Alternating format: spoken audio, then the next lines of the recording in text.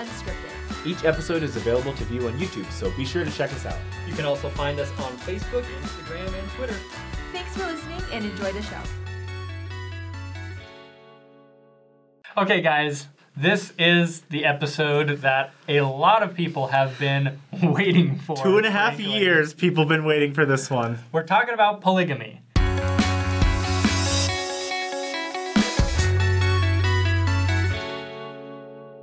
So, to talk about polygamy, we have brought in our expert on the history of polygamy within the Church of Jesus Christ of Latter-day Saints, Brian Hales. Brian has researched this stuff for how many years would you say? Almost 30. Almost 30 years. That is longer than I have been alive. He is the founder of the website josephsmithpolygamy.org. Yes. Which is a fantastic resource if you can get there to learn more about this. And you published these books, Joseph Smith's Polygamy, volumes 1, 2, and 3, to show that the information's out there, right? Don Bradley, who I hired to do some research for me back in between 2007 and 2013, he was able to gather up really almost all of the known documents dealing with this topic. And in the last 6 years, a few other things have popped up. But the nice thing is if somebody really wants to understand the topic, they can do so. You don't necessarily have to buy my books, go to the library, but the documents are also uploaded to another website, maybe I can mention. It's MormonPolygamyDocuments.org. And I put up almost 15 gigabytes of research material. Everything that I compiled for those 6 years is available there. So again, this doesn't have to be a big mystery. We can get our heads around it, but we have to put in the time if we want to be able to do that. So yeah, and making sure you have the right context and good information, because a lot of times people have this question of, is it all a secret? It's all hidden, but... Is it secret? Is it safe? It's all online. You don't even have to sign in with a profile, do you? You can just go and click on it, right? Right, and you can do the search. And, some of you may have heard my name as an apologist. I've been accused of that, and I don't mind that title. But I wish people would call me a transparencyist. I think we need transparency on this topic and whatever the topic that's controversial, that people are accusing the church or Joseph about something negative. Transparency allows us all to understand what's going on and prevents spin and propaganda. So this is my attempt to get us to be transparent on the issue of plural marriage. so there's a lot of information out there about polygamy and plural marriage. That's not to say that all of our questions have answers yet, right? Or would you say there are? There are qualified answers to almost everything. Okay. But you have a very good point. We don't know nearly what we wish we knew, but we can know all that there is to know. And that's what these books and the website and Joseph Smith Papers Project are doing, some amazing things and making these documents available to us, things that weren't available except by restricted access even just 10 or 12 years ago. So we've got like 3 pages here of questions from our Instagram followers that we have, and we don't have time to ask Brian about all of them, but we've highlighted some of the super important ones that we want to touch on today. So just know that most of these questions are coming from you guys. Yes. And so hopefully you find some answers. Yeah. So a lot of times people look at the church and they see a rather big church that has a lot of nice people. Latter-day Saints make really nice neighborhoods. They have these pretty buildings, good people. Okay, football team right now, but good people, right? And so they hear about polygamy and they have this idea of, did this religion start as some sex cult? But then they look at what it is and they go, it doesn't seem like that. So people are kind of doing this. Yeah, they don't quite get it. What we've got here is failure to communicate. And we have most of our audience are people who are not members of the church, people who are looking into it. So I guess we want to ask, what was the reason? Can you maintain the good nature and faith of the church being of Jesus Christ and that there's polygamy in the history? You know, Quaker, that is a fantastic question. And we need to realize as we deal with this, especially if we're talking to people who don't know our background or don't believe as we believe, that if we say to somebody, Joseph Smith introduced polygamy among the Latter-day Saints, why do you think he did it? 100% of these people are going to say he wanted sex. We just have to accept that that's the default position for almost everyone. But we also need to recognize in our sexuality-saturated society that even Latter-day Saints, particularly the youth, but others, are going to wonder and worry even that libido was driving Joseph to introduce this. Now, you just asked what was the reason for it. There are two answers to that question. One is, if we ask the question, why did God command Joseph to practice plural marriage? The answer is, we don't know. None of our prophets have ever told us why plural marriage was commanded between 1840 and about 1890. But if we ask the question, why was plural marriage permitted during that period, we can go to section 132 of the Doctrine and Covenants, and we actually find 4 reasons there to help us understand why plural marriage at least had to be permitted as part of the restoration. And the first one is that it was part of the restitution of all things. It was a practice, and God wanted it to be practiced in the latter days. Now, it's a head scratcher a little bit because we don't know why God didn't restore all of the practices, like animal sacrifice or circumcision or stuff. There are other practices that were practiced in the Old Testament that haven't been restored. And we don't necessarily know why God focused on that one. But verses 40 and 45 of section 132 mention that this is part of a restitution of all things. Now, the second reason is in verse 51, and it talks about how plural marriage was a special trial for those people at that time and place. And God gives people trials to help them overcome. As they overcome them, then he blesses them with blessings that they otherwise probably wouldn't have been able to receive. So plural marriage was absolutely a trial for virtually every person, man or woman, who engaged in it in Nauvoo and later in Utah. Now, the third reason is the one we hear about all the time. In fact, some people want it to be the only reason, and that is to multiply and replenish the earth. It's in verse 63. And sexuality is expected in these plural marriages that Joseph Smith was practicing and that others were engaging in Nauvoo and in Utah.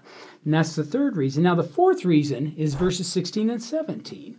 And this tells us that, and we heard this in our last conference, that salvation is a personal thing, that exaltation is a family thing. And what that's referring to is that every exalted person, male or female, is married. That's part of our theology. And so what section 132 does is it anticipates the possibility that there would be more worthy women than men. Now, if you go into any Christian congregation in the world, you'll find more women there than men almost every single time. That doesn't necessarily say that there will be more women than men, but Section 132 allows for that. It allows worthy women who otherwise wouldn't be able to have a husband in monogamy to then be sealed in a plural marriage. So those are the 4 reasons that we find in Section 132 why plural marriage would be permitted. But again, we don't know why God commanded it during that span of time. Is that backed up statistically, the idea that there were more women than men in these areas at the time? Do you know? It's a great question, because there have been even leaders of the church who have said, the reason we did polygamy was because there were all these extra women and they needed husbands. It's just simply not true. The data that has been gathered by very good researchers shows that in the areas where polygamy was being practiced, there really wasn't an excess of women. And that's an idea that really needs to be set aside, even though it still gets repeated from time to time. So we know that all of these plural marriages were done willingly. Like nobody was forced to do anything, which is fine. Like if that's what people want to do, cool. But one of the allegations is that Joseph Smith used his role and status as a prophet to pressure women into accepting proposals. Is there any evidence of that, or any evidence that they were coerced? Yeah. There was coercion into marriage. There obviously would have been some social pressure when the prophet, who's charismatic and is esteemed by everybody as being a great leader, would propose anything, including marriage. So other than that little bit of I would call it just a social pressure, I think what you're really referring to is a statement from John C. Bennett. And John C. Bennett was a reprobate who was excommunicated from the church in 1842, but he made the accusation against Joseph that any woman who turned him down, he would ruin their reputation. And that gets repeated over and over by anti-Mormons even today. The truth of the matter is that we can document Joseph proposing to 5 women who turned him down. And we know about these simply because the women or their family later talked about it. In fact, in one case, Joseph told the woman, okay, I will pray for you that you don't fall into temptation. And that was how he responded to being rebuffed. And there's no evidence that he was going to destroy anybody's reputation or used coercion or anything like that. In fact, Joseph taught, and Lucy Walker quoted this, that a woman would have her choice. That could not be denied her. That's what Joseph taught about a woman being sealed to a man. Now, there are 2 exceptions. There's Sarah Pratt and Nancy Rigdon. These are 2 women who went public, and they made accusations against Joseph, and he publicly defended himself. But those are the only cases where we find Joseph actually addressing the accusations of women or dealing with what they said was a proposal. So. Interesting. Why did Joseph Smith marry sisters or women who had husbands? And why did he marry? Well, we'll start there. Why did Joseph Smith marry sisters or women who already had husbands? Okay. Joseph Smith was sealed to 2 sets of sisters and at least 1 mother-daughter, and maybe 2, depending upon how you want to draw the line as far as who was actually a wife and who wasn't, because the documentation isn't very good. And quite honestly, Joseph was sealed to the women that he knew. He didn't reach out far and wide to try to find women to be his plural wives. He approached people that he knew, the women that he knew that were close to him, if they were mothers and daughters or sisters. And some of those relations are not allowed under the law of Moses, but they were allowed under the law of Abraham. Some people criticize this, but we do know that Jacob married sisters. So it's something that could be permitted, at least in the Old Testament. Now, you also alluded to a second topic, is why was Joseph sealed to women who have legal husbands? And this is undoubtedly the most commonly offered question that we encounter. It's called polyandry. And there have been individuals accusing Joseph of marrying other men's wives so he could have sex with them, and then they'd go home and they'd still be the wife of the man and have a family with the man. And this simply never happened. Joseph would not have tolerated it, and it would have been adultery under the New Testament and under the teachings of Joseph Smith, including Section 132. But then that leaves us with the question, well, why is Joseph being sealed to these women? And a good example is the woman Ruth Vos Sayers. Now, her husband was not a member, and Ruth wanted to be sealed to a husband. And her husband, Edward, was a really a nice guy who liked Joseph, didn't believe in eternity, didn't believe in the theology, but he said to his wife, Ruth, go ahead and go be sealed to Joseph for the next life. That'll make you happy, but you're going to stay and be my wife here. And that's what these sealings were. At no time in Nauvoo did a woman have 2 husbands at the same time with whom she could have conjugal relations. That never happened. But at least up to maybe 11, 12, 13 women did have legal husbands and were sealed to Joseph Smith, but this was just for the next life and not for this life. How many women did Joseph Smith marry that were already married?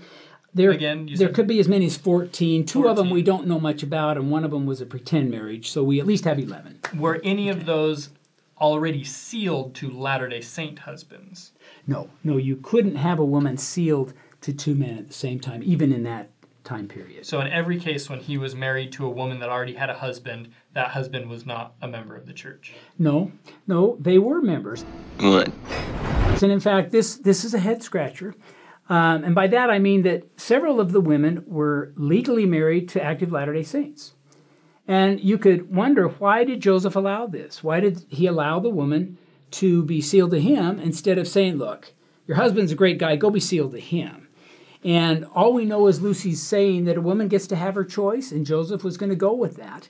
But it's something that again is not sinful, but it just makes me wonder a little bit why Joseph maybe didn't just say, "Go be sealed to your husband." Of course, these husbands could then be sealed to other plural wives, and most of them were. So they all had a wife in eternity.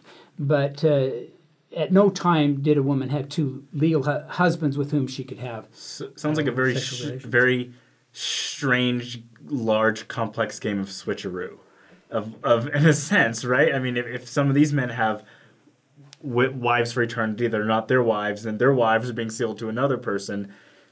I mean, it works. It's just kind of, I don't get it, but it kind of works, right? I mean, well, just kind of.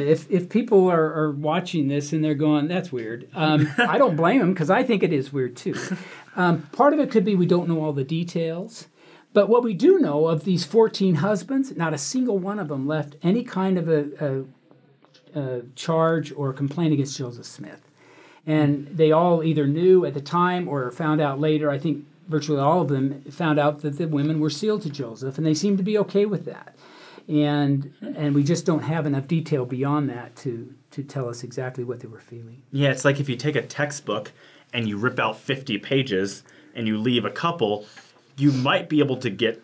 You have some facts, you have some information, but the reality is you don't have all the information. So you can make a judgment call with that lack of context, or you can just say, all right, maybe in the future we'll find out some more. And I think this is one of those cases.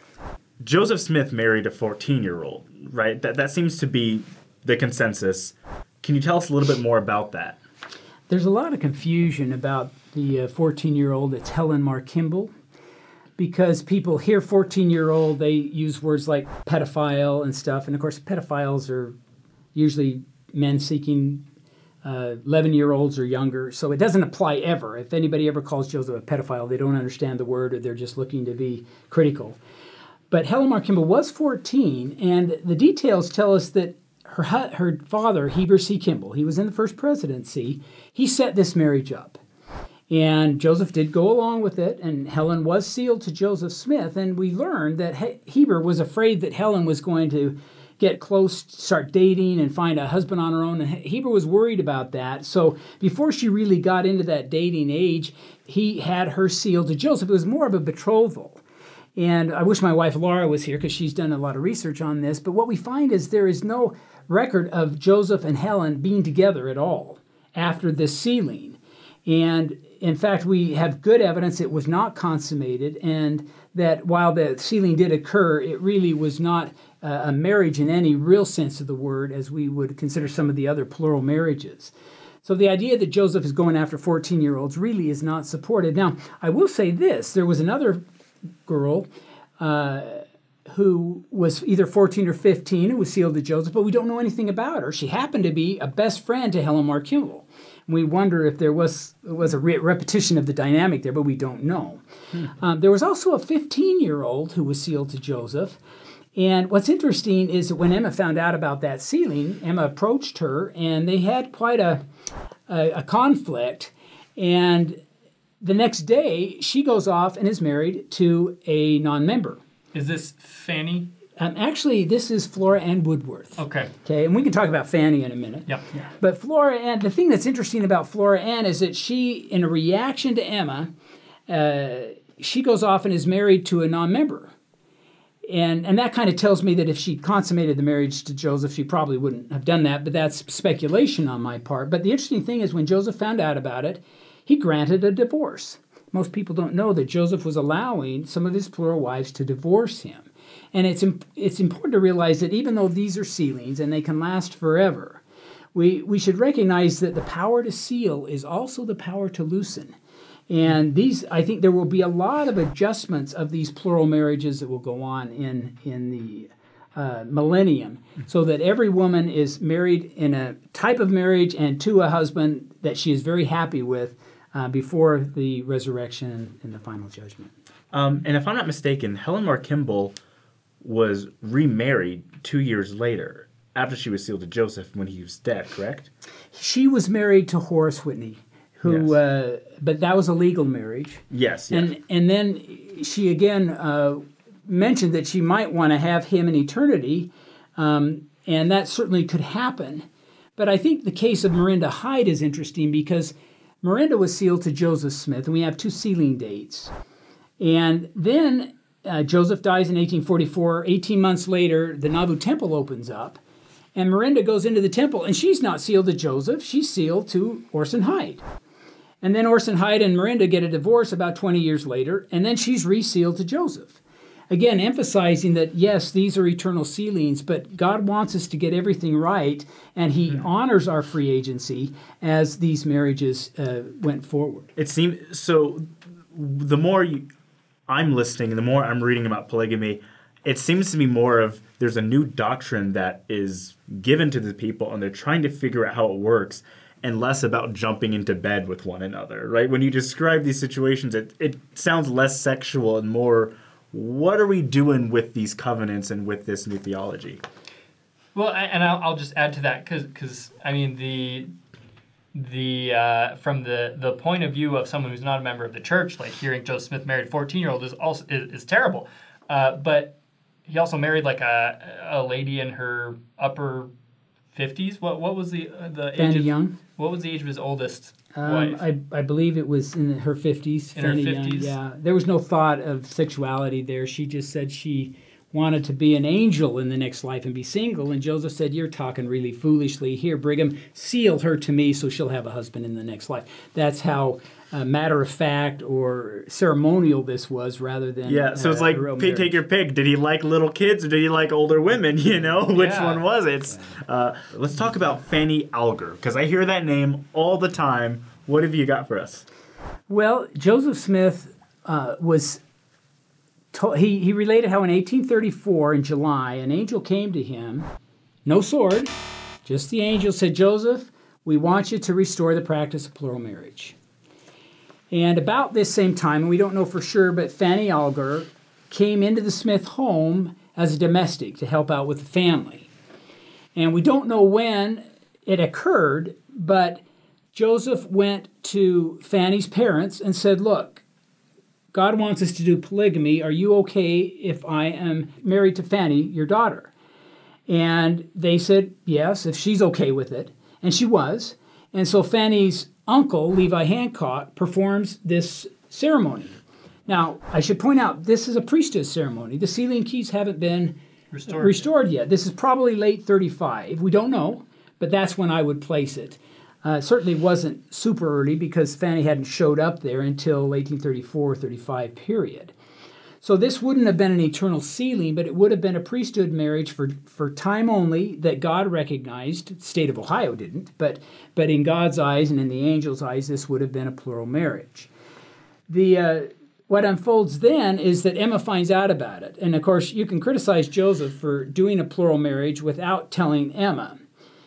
But she finds out about it, throws Fanny out of the house, and at that point, we find that she goes and she lives with the Webbs and all. And what's interesting there is that everybody that Fanny associated with describes this as a plural marriage. Her parents, her uncle, the family, it was the Webb family, Chauncey Webb, they all heard from Fanny that this was an actual plural marriage with ceremony and everything. But the people that Joseph told about it, this would be Emma, this would be Oliver, and others on the High Council that heard rumors, they all thought it was adultery. Okay, they're going to accuse him of being libido-driven when he's saying, no, this is religion-driven. Okay, God is commanding this. And they're saying, no, we don't believe you, Joseph. And that's a lot of the same sentiment we get today, I think, as we see how people hear about polygamy and make assumptions. Well, that's what happened to Joseph. And so Fanny moves out, goes with her family. She may have been pregnant. My dear friend Don Bradley, who's a great researcher, thinks she was pregnant, and she quickly remarried to a real good guy. His name was Custer up in Indiana. She lived there, had 8 kids overall. If she was pregnant, there's no record of that child, and people have looked very hard. So I'm not sure. She's way down the list on people who I think Joseph may have had sexual relations with, but it's a possibility. But she never comes back to the church, but she becomes a Universalist and raises a really good family there in Indiana. So that's kind of the long version of Fanny Alger. Did she express hatred towards Joseph in her life? Not that we have record. In fact, Benjamin Johnson related that her brother went to her and asked her about it, and her response was simply, I have nothing to say. So there's not a record of her showing animosity towards to Joseph. I think one of the things that disturbs a lot of people is the fact that Joseph kept these things from Emma, from his first wife. Why would Joseph? I would have done the exact same thing. I would not have known how to tell my wife that. Well, why would he have kept that from Emma? Why would he have done these things in secret, so to speak? A lot of times, people will pull out the Bible and say, God doesn't work in secret like this. But what's kind of going on in Joseph's mind? The episode with Emma is one of the more difficult things to understand for a couple of reasons. One, we don't have the documentation that we would like. Plus, we need to realize Joseph wasn't perfect. And I'm old enough to remember back when Joseph was this pristine prophet who was nearly, exalted because he was so perfect. That wasn't Joseph. In fact, Joseph tells us several times, we have several records of him saying, I never told you I was perfect. And if you expect me to be perfect, I'm going to expect you to be perfect. And he had a temper and things. So he could have handled this plural marriage in Emma better, I would say. The timeline, briefly, is, of course, there's this big blow up in probably 1835. Joseph doesn't want to do it. I believe that's true. But he relates the angel comes again, probably 1841, and says, Joseph, God really wants this practice restored. And so he is sealed to a woman, Louisa Beeman, for time and eternity. There's pretty good documentation of sexuality in that marriage, and it was April 5th, 1841. But then Joseph goes on this string of being sealed to legally married women just for the next life. Again, a testament, Joseph isn't looking for sex here because sex would be adultery in any of these sealings, but he might be trying to appease the angel who's saying, do this, and at the same time not do things that are going to hurt Emma's feelings. Well, then the angel comes again the third time, and this time with a sword. Okay, it wasn't a flaming sword. Okay, it was just a sword, but the angel's saying, Joseph, God wants the same kind of practice of polygamy that the ancients did restored today. And then we see after that date, it's February 1842, Joseph is now proposing to young women, unmarried women, who then, when we look at the historical record, we actually can document sexuality in some of these. So we see a pattern here. But Emma didn't know anything about what's going on. And she didn't know about it in 1842. It wasn't until about the middle of 1843 that she became aware of these teachings. And that's the same time Hiram Smith, Joseph's brother, and William Law, second counselor in the first presidency, became aware. So Joseph was a pretty good secret keeper, not only from Emma, but from his brother and his counselor. But about May, Emma understands what's going on, and she accepts it. She is involved in 2 plural marriages, and then another 2. They're sisters, okay, the Lawrence sisters and the Partridge sisters. This is in May of 1843. But once she's sharing Joseph physically with plural wives, she can't do it. She goes on the warpath, and this is why we have Section 132. It was dictated July 12th of 1843, and it's saying to Emma, forgive Joseph his trespasses. That's one of the statements in Section 132. It tells me Joseph trespassed against Emma. And again, we need to recognize that Joseph seems to be doing the best he could, and though I don't defend him as being perfect, I do defend him as always being worthy. But he probably could have handled it better. And the nice thing about the story, the ending of this story, is that if we fast forward to 1844, June, the end of June, when Joseph is going to Carthage, and Joseph may or may not have thought this was the end, but he tells Emma, he says, Emma, I want you to come with me. Come with me to Carthage and be my comfort there. And Emma goes, I can't. We've got the children. We've got the house obligations. And so Joseph says, Emma, write a prayer, okay, your heart's desires, and I will sign it when I come back. And one of the lines in that is that Emma says that she asks God to grant her place next to Joseph in all eternity, and I'm paraphrasing it. But it's very clear at this very late date, and they've gone through all the polygamy. This is 1844. That Emma still loves Joseph, still sustains him as a prophet, and still wants to be by his side in eternity. Tells me that Emma forgave Joseph. And if Emma could forgive Joseph, and she knew all the details, I think the rest of us probably should be able to find a way to do that as well. No, I like that. A question I have is, Joseph wrote love letters to Emma. Do we know of any other love letters he wrote to these other women? There's a record of Joseph writing letters to Eliza Snow, and Eliza left Nauvoo because of Emma's pressuring her, and moved up to Yellowroom. And so we have that record, but I don't recall that these are the kind of love letters that he always held Emma in special esteem.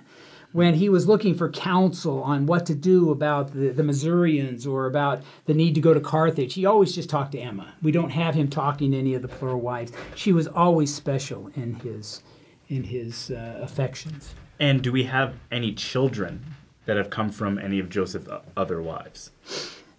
This is a great question. Okay, we get asked it a lot because there are some who say multiply and replenish the earth is the reason for polygamy. And some people wanted to make it all, that's the only reason. They want it to be all about sex, okay? And that's not the only reason, but it is a reason. And there's good evidence of sexuality in 3 of the marriages. There's moderate evidence in about 5 or 6 more. And there's a chart on our website, josephsmithpolygamy.org. And you can go there and look at it. There's also a couple more that are kind of dubious evidences. So we maybe have 10 or 12 women that we can kind of document that the marriages were consummated. But what we also have is no documented children. And Ugo Perigo, a dear friend of mine, he's an Italian geneticist, he has looked at 8 of the most likely candidates to be Joseph's children. And it's all negative. But there's also a big chart there, if you go to the website, where I've looked at every candidate that anybody suggested as being Joseph's son or daughter. And you can look at it there. But there is also rumors of 2 or 3 children. In fact, there's a very good, pretty reputable story of Joseph Smith cleaning his hands one night after Emma had just served as a midwife for one of his plural wives delivering a child. But we don't know who it is. But it would not surprise me if DNA turned up 1 or 2 children from Joseph. That was one of the reasons. And you have to think of it from the woman's standpoint. Joseph is her only husband. If she can spend time with him and give him a son or a daughter, that would be just the greatest thing for them. So they would have wanted to have these kinds of relationships with him, but they didn't happen often, and certainly I don't think often enough to create very many pregnancies. When a lot of people think about polygamy, they think of, the Warren Jeffs break off of the church and living in compounds and the whole family's there. But how many of Joseph Smith's wives lived with him?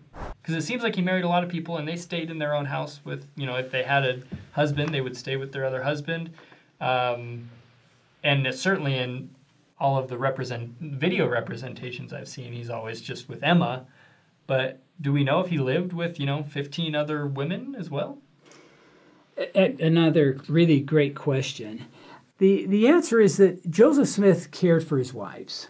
If you look at them, he took care of them, not in a traditional sense, but every one of them had a place to stay, a roof over their head, food in their mouths. There's no record of Joseph having a relationship outside of a marriage covenant, a ceremony with witnesses and an officiator. That is the only way that Joseph saw these relationships as being legitimate. But we do know that after May of 1843, Emma participated in these 4 marriages. These 4 women lived in the mansion. And there were others, Melissa Lott and 1 or 2 others that did live in the mansion. And what we really don't know is how Emma regulated their access to Joseph as a wife. Was she doing like maybe modern polygamists have done where people get different nights? Or was she just putting her foot down and saying, sorry, Joseph, I'm your wife. They're not part of the picture now. There is one quote from Lucy Walker where she describes Emma actually holding the door and keeping uninterested parties from bothering Joseph when he's with a plural wife. But independent of that one quote, we really just don't know very much of what happened between about September of 1843 and his death in June of 1844. We do know Emma became pregnant in January, February with David, who was born after the martyrdom. And we also have a quote from somebody who lived right across the street from the Smiths. And this woman didn't know that Joseph was a polygamist. So the idea that there's this undercurrent of polygamy in Nauvoo that everybody knows about, wink, wink, that's just not the way it was. In fact, by my research, there were only 115 polygamists in Nauvoo at the time of the martyrdom. When Joseph died, 115. And of course, 35 of those were Joseph, and by my count, were Joseph and his wives. So we really have less than 100 other polygamists that are there. And this is in a town of 10,000 people, give or take. So again, polygamy was there, but it was only there for a few hundred people, maybe 200 or 300 at the most. And stories of there being brothels or polygamy places for women to go and deliver their polygamous babies and all that stuff, that's just all fantasy and not supported. So, it's brought up a lot, the idea of polygamy in the next life. Will people remarry and be polygamists in heaven? Do you think so? Another excellent question. In fact, it's more of a question now than I think it was even 10 or 15 years ago when I started my research. People today hear about polygamy in the next life, and let's face it, if my wife dies, Laura dies, I'm sealed to her, I could remarry and be sealed to a second wife. That would make my first wife a polygamist in heaven, even if she didn't want to be. And that doesn't seem fair, and people are bothered by that. And let me make a couple of comments. There are books and authors out there telling us that women should fear this. And they're fearmongers because we have no idea what eternal marriage is. We have no idea what eternal plural marriage might be. And God has promised us happiness, eternal joy, if we are exalted. And so these authors are saying, look, ignore what God says about eternal happiness, and let's all be victimized, or let's all fear this eternal polygamy configuration that, at least from an ordinance standpoint, seems to be programmed into our future. And I'm just saying we can believe God that we are going to be happy if we attain that exaltation. And personally, I believe that in the eternal worlds where there's no time and there's eternal resource, a polygamous wife might feel exactly the same as a monogamous wife if there is polygamy there, and we really don't understand these dynamics. And then let me add a second thought. During the millennium, there's going to be loosenings and bindings and sealings and unsealings of lots of marriages. And as I said earlier, I don't think any man or woman is going to be in a relationship, whether it's polygamous or monogamous, for eternity against their highest desires. Yeah. And there will be lots of time to get this all figured out, and it should not be something that we should fear in any way. Also, it's important to note that we believe all those who die before the age of 8 are heirs of the celestial kingdom. And they're going to be the same age as all of us, and they've never been married, right? So there's a lot of people who will need spouses as well. So there's a lot of speculation, but the reality is we just don't know. But your thought shouldn't be you're in some big suburban house and it's a guy in a suit and then a bunch of women around, and like that's Mormon heaven, right? It looks like, what is it, that creepy HBO show that they had? Big Love or Big something Love, like yeah. that. We don't think heaven looks like Big Love, right? So it doesn't have to be a scary thing. It might just be we'll figure it out when we get there. I think, Elder Eyring just related in the last conference, and he's given this story again, that he was talking to his father. I think he was quoting anyway, and they're saying, you're worried about the wrong things here, okay? These are unresolvable, and we cannot know. And so why worry about it? Why write books about it? And there's books out there on this. It's unfortunate. What do you say to those people who, attack the church for having polygamy in its history? Well, the easy answer is that Abraham practiced it, Jacob practiced it, Moses was a polygamist, and so we believe in the Bible. We believe in the Old Testament. If somebody is a non-Christian or they don't believe in the Bible, there probably isn't an answer to it. And they're going to assume libido is driving it, and they're probably not going to be opening to changing. But the easiest answer is that the ancient patriarchs did it. Joseph was a prophet restorer, and he restored it. I guess my answer's always been, if the Book of Mormon and these Latter-day Scriptures are true, then God used Joseph Smith, and so he probably wasn't a serial, sexual adulterer. The questions about polygamy and this sexual stuff essentially have to be tossed up in the air in hopes that in the next life you'll have a greater context and understanding. I agree. If you know the Book of Mormon is true, then it gives you a different outlook on the whole topic of polygamy. It should make you uncomfortable. Like, you shouldn't first hear about the history of polygamy and be like, oh yeah, sweet, that's awesome. You should have questions. Yeah. And I have a ton of questions. Unfortunately, we have 3 pages of questions right here. Yeah. We've gotten to 5 of them or something. Yeah. And so hopefully we can have you back on the show and just do, Sure. 1,000 of these episodes and just answer all these questions. But the last question that we want to address to kind of wrap this up is, for you personally, you know more than probably anyone about the church's history of polygamy. You know the ins and outs of it. You know everything there is to know. How have you reconciled it? How have you been able to maintain your own faith? And do you have a testimony of Joseph Smith being a prophet? Great question. The answer's kind of long. So No, it's all right. And when my wife and I go out and we talk about plural marriage, because there's lots of questions, we do firesides and conferences and things, we never defend polygamy. Polygamy is unequal. Men can do it, women can't. That makes it unfair. Polygamy it's sexist. And I don't mean to be critical, I'm just talking about the practice.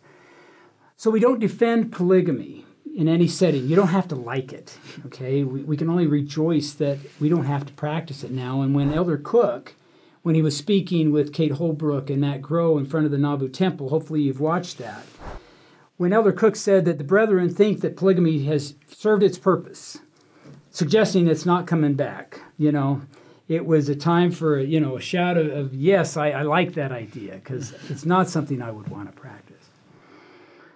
But the process that I spent, and it was 6 years of gathering information, putting it together into 1,500 words, put me in contact with Joseph Smith's work, his words, his actions, and everything. And I didn't really think too much about him. I never thought of him as being evil or anything, or good even. I was just kind of like, here's Joseph. And then one day, once we were done and it was being typeset, I went into Deseret Book, and I walked in and I saw a picture of Joseph. It was kind of up hanging above the door there, and I felt this feeling of appreciation. I maybe could say love, but it was mostly just appreciation, because I'd studied how hard it was to do what he was asked to do, and God does that. He puts us in situations. It's like, okay, how do I do this? Emma's on one side and Angel's on the other.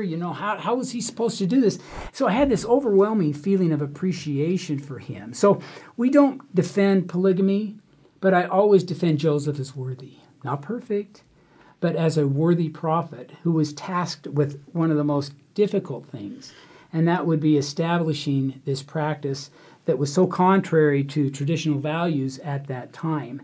And in fact, I think most of us recognize that had he not done that, he probably would have lived a lot longer. Plural marriage was a huge contributor to his death there on June 27th of 1844. You also wrote this book. It's a paperback, and it's a lot shorter than the 3-volume series you have there. And this is, you mentioned that this is just a great overview, kind of scratching the surface of polygamy, right? Well, actually, it's co-authored with my wife, Laura. And so she has taken all of this stuff and given together, but mostly with her great ability to discern what is really necessary. I'll be honest with you, it won't make you feel good. Polygamy doesn't make anybody feel good, really. And I should say, though, if you want to understand polygamy and try to feel good, the only way to really do it is to see it through the eyes of the participant. Try to understand the accounts that we have of Nauvoo polygamists and what they were feeling. You'll discover God was there. There were dreams, visions, angelic visitations of God telling the people, yeah, we really want this. We're serious about this there. But if you just read the book, it won't necessarily make you feel good about polygamy, but you will understand what happened and how these people were tasked with something that was very difficult. So if you can't wait till our next episode with Brian, check out some of his work, and your stuff online is fantastic as well. I've been there several times checking it out. Thank you for talking about a complex subject with us. It's very complex, and sometimes complexity has to just be complexity, and we have to be okay with that. Yep. If you have questions, we have our big list right here, but if you have further questions for Brian, let us know in the comments section. We might direct you to some of his work that he's already done on it, or hopefully we'll be able to get to them on another episode, because there's so much more to talk about. Subscribe to the channel if you get time. Not if you get time. No, subscribe right now. Subscribe right Share now. it. Follow us on Instagram, Facebook, and Twitter. And if you don't, then an angel with a flaming sword will go. Okay, no, okay. We'll Thanks for listening. If you want to watch our videos, check us out on YouTube or shoot us a message on Facebook, Instagram, or Twitter.